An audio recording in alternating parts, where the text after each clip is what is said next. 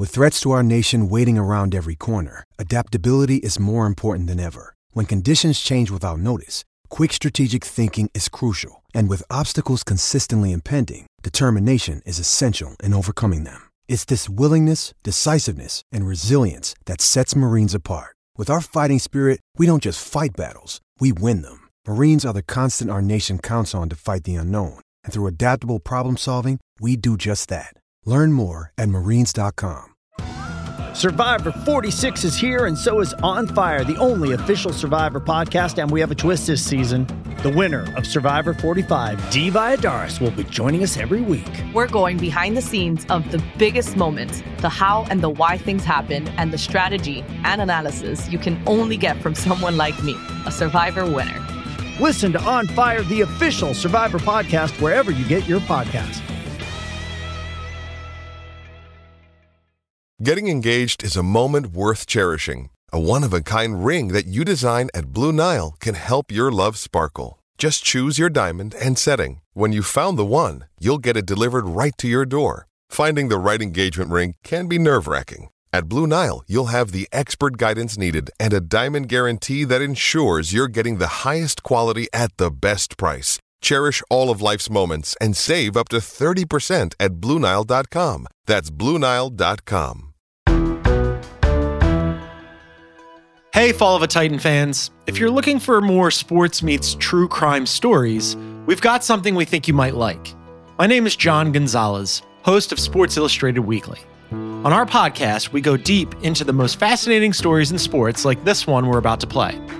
We'll be dropping some of our favorite true crime stories in this feed coming up, so if you like what you hear, please subscribe to Sports Illustrated Weekly, available wherever you listen to your favorite podcasts. We'll also put a link in the description of this episode. Thank you, and we hope you enjoy this story.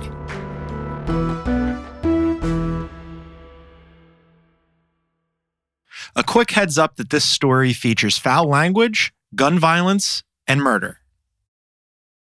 The year was 1986. Manchester United had a new manager. Here he is on the first day of his new gig, telling the BBC about the awkwardness of meeting the players after former manager Ron Atkinson was ousted. They'll do all right. Once we get a relationship, I'm sure we'll do very well. Alex Ferguson didn't know it, but very well was a vast understatement. He was about to usher in a new era for the team, an era that would redefine English soccer. Manchester United are the champions of the Premier League. I really like Beckham too. Of course you do. No one can cross a ball or bend it like that. And it's a goal from Paul Scholes. They've won it, Manchester United. Wonderful save by Schmeichel. Run here by Ryan Giggs. Oh, what a goal! Oh, goodness me. Rio Ferdinand. Here's Rooney. Oh, my goodness me. A hat-trick for Cristiano Ronaldo. In the mid-'80s, Manchester United was on the precipice of greatness. But just across the river from the Grand Stadium, Old Trafford, a gritty, rough-and-tumble area of Manchester called Salford, was giving rise to an almost mythical criminal. His name was Paul Massey. His story is one of hubris and deceit. In the shadow of one of the greatest soccer teams ever, the legend of Paul Massey can be told through these three things: soccer hooligan firms, the drug trade, and the rave music scene. So you can't tell the story of Paul Massey without telling the story of Manchester, and specifically the story of Salford. That's writer Reed Forgrave, who reported this story for an SI Daily cover. Manchester, it was really the first industrial town. The Industrial Revolution in the 1700s comes about, and it becomes this textile capital. And it gets pretty rough and tumble right away. What Chicago is to New York is what Manchester is to London. Very much the second city, very much the more hard scrabble city, very much like a city with a chip on its shoulder. And within Manchester is this community of Salford. And what made Salford so gritty, so tough, a place where the gangster was respected, was because it was a dock town. Salford was the terminus of the Manchester Ship Canal. It's the third biggest port in all of England, which is crazy because it's inland. It's 35 miles inland, but they built this canal in the late 1800s to import and export all these goods that are being manufactured in Manchester. Paul Massey is a child of this area. He's born in the early 1960s, and Salford was still rolling as a dock city. But by the 1980s, when Paul Massey is supposed to be entering his prime, the docks close. Unemployment at one time among young men in Salford was close to 90%. And anywhere in the world, when you get unemployment like that, people turn to bad things. That's what Paul Massey did. This is a guy who, look, he had a rough upbringing. He was kind of a guy who was always getting in trouble, always out on the streets. So he gets sent off to reform school and ends up just really having a life of sort of low-level crime. But then by his 20s, this soccer hooligan stuff that he got involved with Manchester United, most famous soccer team probably in the world. And he was a member of their Red Army, one of their hooligan firms. All right, so hooligan firms, also called ultras, they're more than just a group of fans, right? It's like a step below organized crime, but they're still pretty organized. Guys who just get out, get drunk, get in fights. Paul Massey uses those connections to really find a footing in the gang world. There was small-time stuff, credit card scams, gasoline scams where he'd steal gasoline and sell it. He's doing jail time for this sort of stuff. And slowly that ends up building into something much bigger. And this is sort of how Paul Massey's greatness comes together. He's sort of at the nexus of soccer hooligan firms, of the drug trade, and then most interestingly, and to me, as an outsider to this, most surprisingly, the rave music scene. Paul Massey is at the nexus of these in the late 80s and early 90s, and that's where he really makes his name, pulling in millions of dollars a year, whose security firm at one point had 120 employees.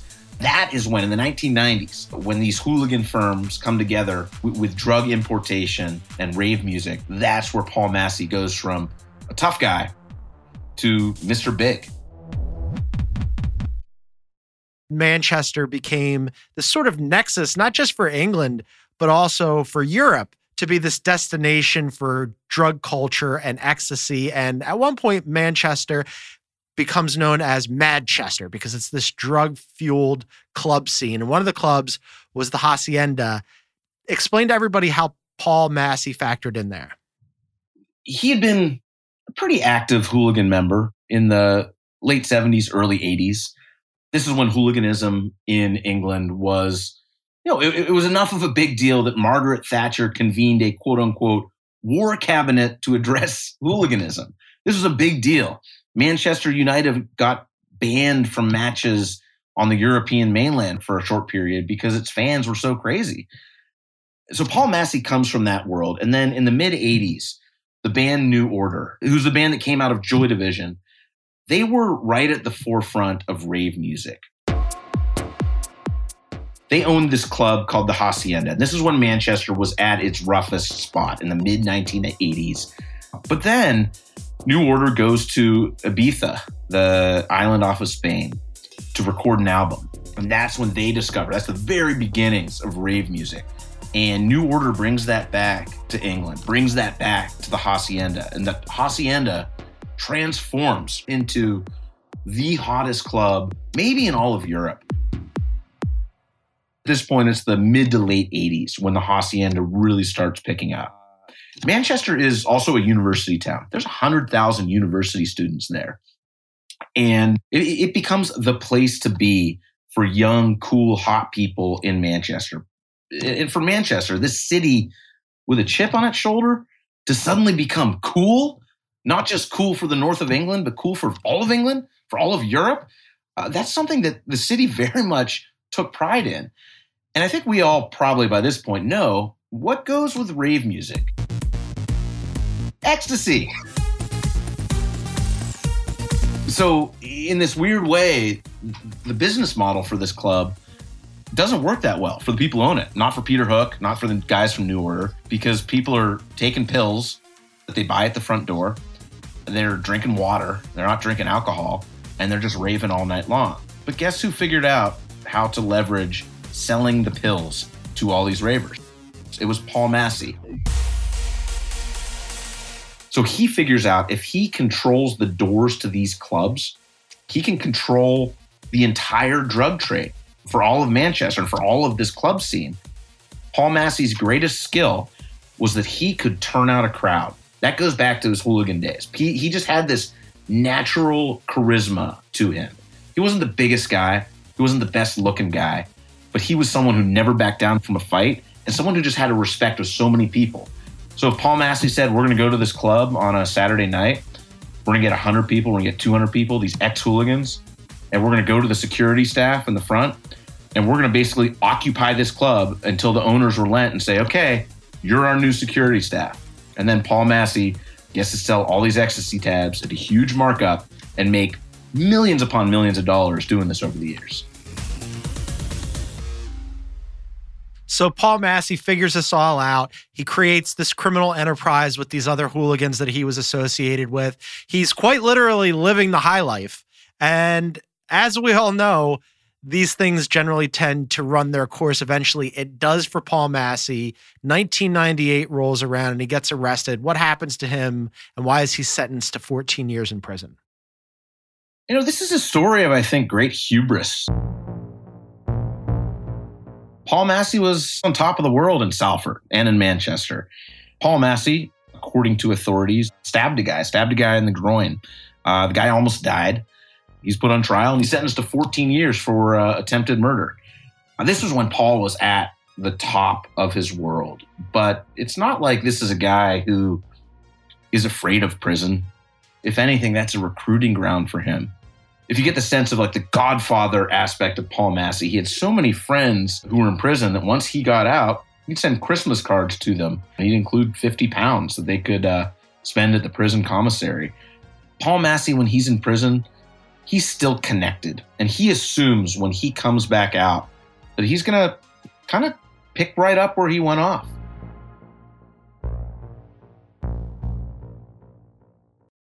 He gets out of prison and he says he's a changed man, but really it's more about, even though he had these connections while he was inside and he meets new people in the criminal underworld, when he gets out, Manchester has sort of changed a little bit. There are new gangs. There's a new gang called the A-Team and another new gang called the Anti-A-Team, which is not very creative, but still no joke. So Massey doesn't quite have the same power and influence he did when he went inside, right?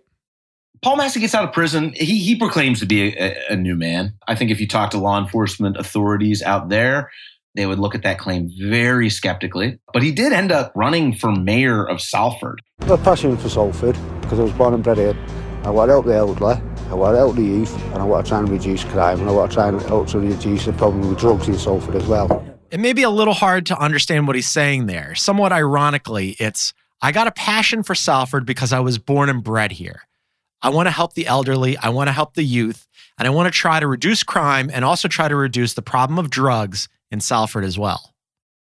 He restarts his security firm, PMS Security, and he says, this time we're above board. However, he's running for mayor and the police arrest him for all sorts of fraud allegations for PMS Security, which sort of tanks his candidacy. I think he finished like 7 out of 12. But yeah, in a way, this world had kind of moved on. However, Paul Massey still commanded respect in this world. He ends up becoming sort of like the advisor to this gang called the A-Team, specifically a young man named Stephen Britton.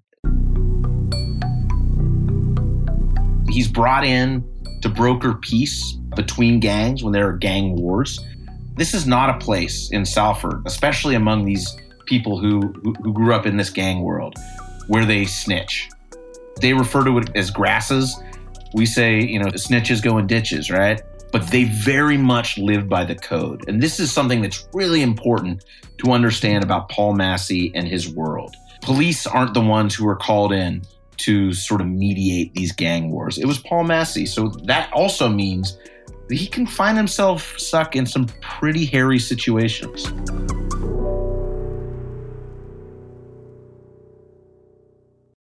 Yeah, and one of the hairiest read, it goes down on the night of July 26, 2015, in the shadow of Old Trafford Stadium. Something really dark happens. Yeah, something incredibly dark. He's driving home. He'd just gotten back from a vacation with his partner of almost 30 years, Louise Lydiot. He ends up going to a bookie, and then before he gets home, about a half mile from his house, there's a place called Bargain Booze. And he got a bottle of Bacardi, 2 liters of Coke. And he drives home, just have a quiet night with his wife. And as he's getting home, about 17 seconds behind him, there's a stranger who's following him. He gets home and pulls up his BMW 5 Series to the gate outside his really nice red brick home that, his decades as this sort of gang leader had used all his money to purchase. And just as he gets out of his car, a man pulls up on a bicycle. He's wearing military gear, and he has what prosecutors believe is an Uzi. And this dude just starts firing at Paul Massey. This rain of bullets, 18 bullets, rained down on him. One of them hit his left shin. Another one hit 3 fingers in his right hand, just tore one finger all the way off. He sort of escapes this first barrage, hides behind some trash bins, calls 999. Emergency service. He's yelling, "I'm shot! I've been shot! Hurry up!" And the operator is trying to figure out where he is. He tells him his address, and he's saying, hurry up, he shot at me." And then his phone cuts out. And what happened right then was a bullet tore through Paul Massey's 5th rib on the left side of his body, passed right through his chest, hit his heart and his lungs, and it lodged in his back. The bicyclist jumps on his bicycle, bikes away through a cemetery and a church parish.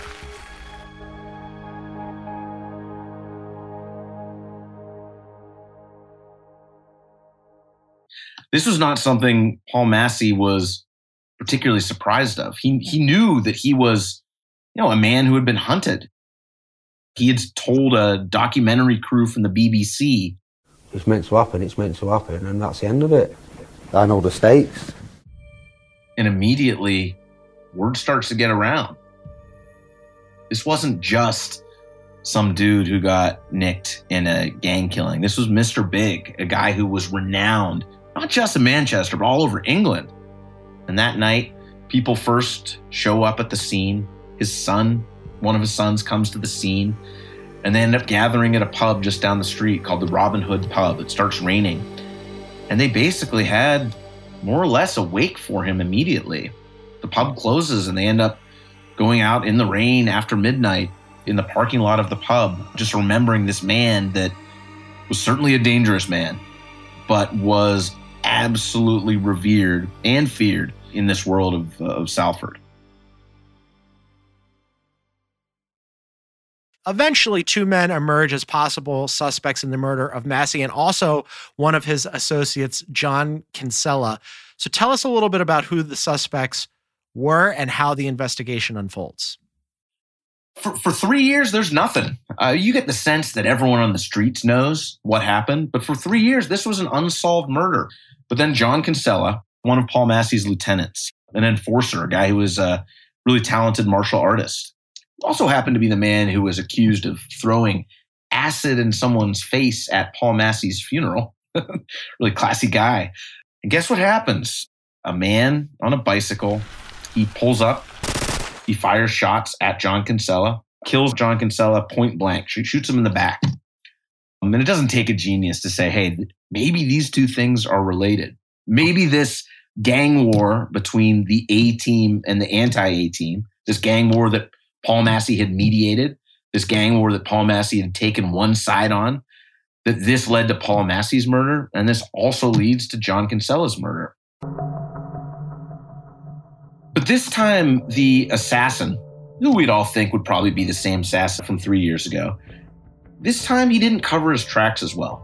There was CCTV security footage.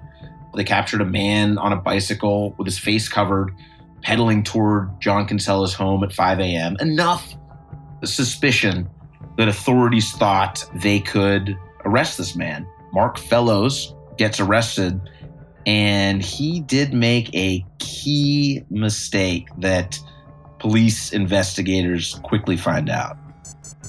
And this is a really interesting part of your story, Reed, because I think in TV and in the movies, there are all these dramatic, sensational ways that investigators crack the case, but that actually happened here. Mark Fellows, he didn't really look like a gangster. He looked either like an accountant or like a competitive jogger, which guess what? He was. He was a talented runner. And when he would run, he would track his runs with a Garmin Forerunner 10 GPS watch. And if you are a would-be assassin, you don't bring your cell phone with you. You don't want to be tracked. You want to really be sure that there are no ways that police can figure out where you were. You certainly don't want to wear a Garmin Forerunner 10 GPS watch. Now, Mark Fellows did not wear this watch when he assassinated Paul Massey. He did not wear it when he assassinated John Kinsella. But when police searched his home, had probable cause to search his home, they find this watch. A few weeks before Paul Massey had been killed back in 2015, they find what they believe was a reconnaissance mission that Mark Fellows had gone on. It traces him going from his house, and it goes to Paul Massey's house. It goes to the cemetery at the Parish Church of St. Anne across the street. It gets turned off for about 8 minutes, and then it gets turned back on and goes back. Why would this man travel 15 miles on a bike to go right across the street from Paul Massey's house just weeks before Paul Massey would be murdered? That was really one of those caught red-handed type moments.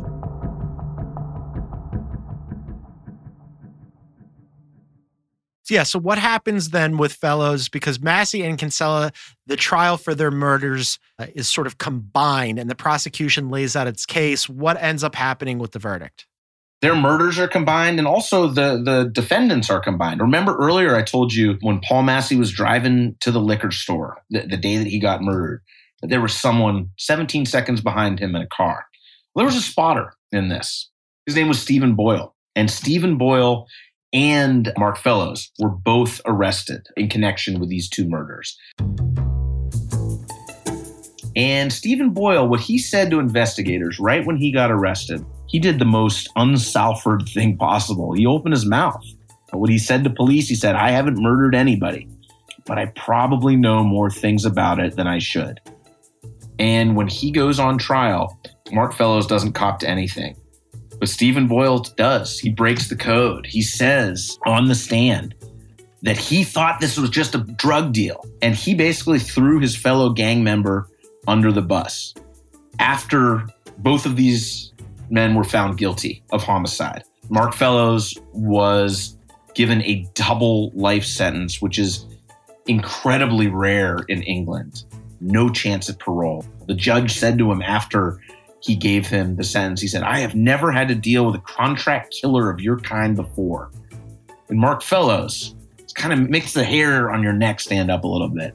When the sentences were being read, he smirked. And then guards were leading him out of the courtroom, and he supposedly turned to Boyle, the guy who broke the spotter, his old friend, the guy who broke the code and threw him under the bus. He made a throat-slashing gesture at him, and he said to him, "It's your fucking fault, you fucking grass." If it weren't for two things, if it weren't for this Garmin watch, and if it weren't for this guy who broke the code, who spoke to police, who testified in court, I believe, and I know the prosecutor believes, there would not have been enough evidence to put him in jail.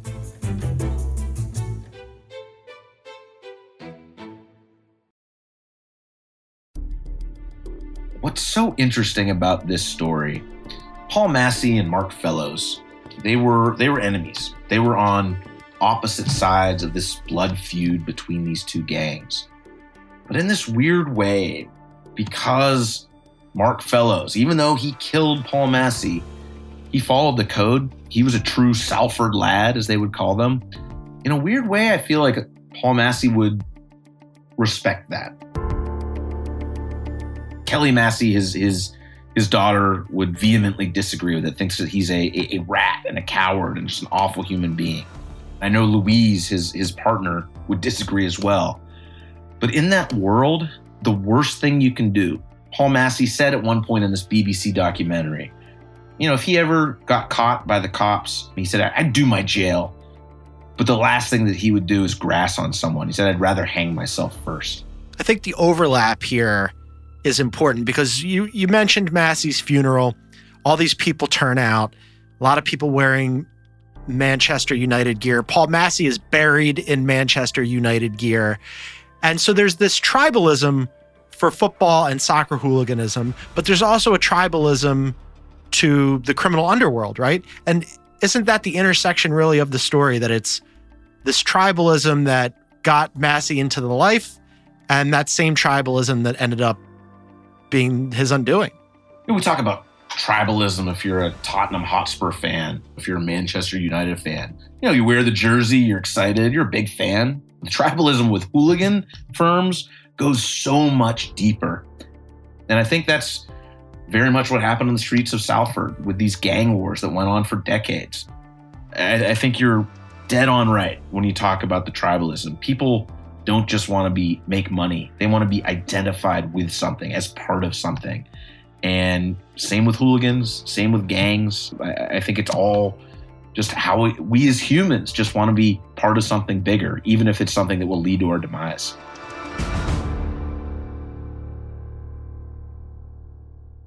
It's such a sensational, over-the-top story that it's almost too much to be believed, but it actually did happen. A remarkable bit of reporting and writing by you. You can read his story. I encourage everybody to do so on SI.com. We will link to it in our show notes. Reed Forgrave, thank you. You're the man. Appreciate you having me. Thanks for listening, and a reminder to please rate and review the show. It helps people find us. Sports Illustrated Weekly is a production of Sports Illustrated and iHeartRadio. For more podcasts from iHeartRadio, visit the iHeartRadio app, Apple Podcasts, or wherever you get your favorite shows. And for more of Sports Illustrated's best stories and podcasts, visit SI.com. This episode of Sports Illustrated Weekly was produced by Jordan Rizzieri, Jessica Yarmosky, and Isaac Lee, who is also our sound engineer. Our senior producers are Dan Bloom and Harry Swartout. Our executive producers are Scott Brody and me, John Gonzalez. Our theme song is by Nolan Schneider. And if you've stuck around this long, we leave you with this. One of the more thrilling moments of my life. We get a little bit jaded when you're interviewing athletes. Like, okay, I'm going to, ask a few questions of LeBron James. But interviewing rock stars is a whole different beast. I got to interview Peter Hook from New Order for this story. He was just the coolest dude on earth. And he was telling me, I live in Minneapolis, and he was telling me about playing at the local club that I sometimes go to. And I'm like, oh man. So I'm supposed to, next time Peter Hook, and his new band is Peter Hook and the Light. Next time they come to Minneapolis, I'm supposed to grab a beer with him. Fingers crossed on that.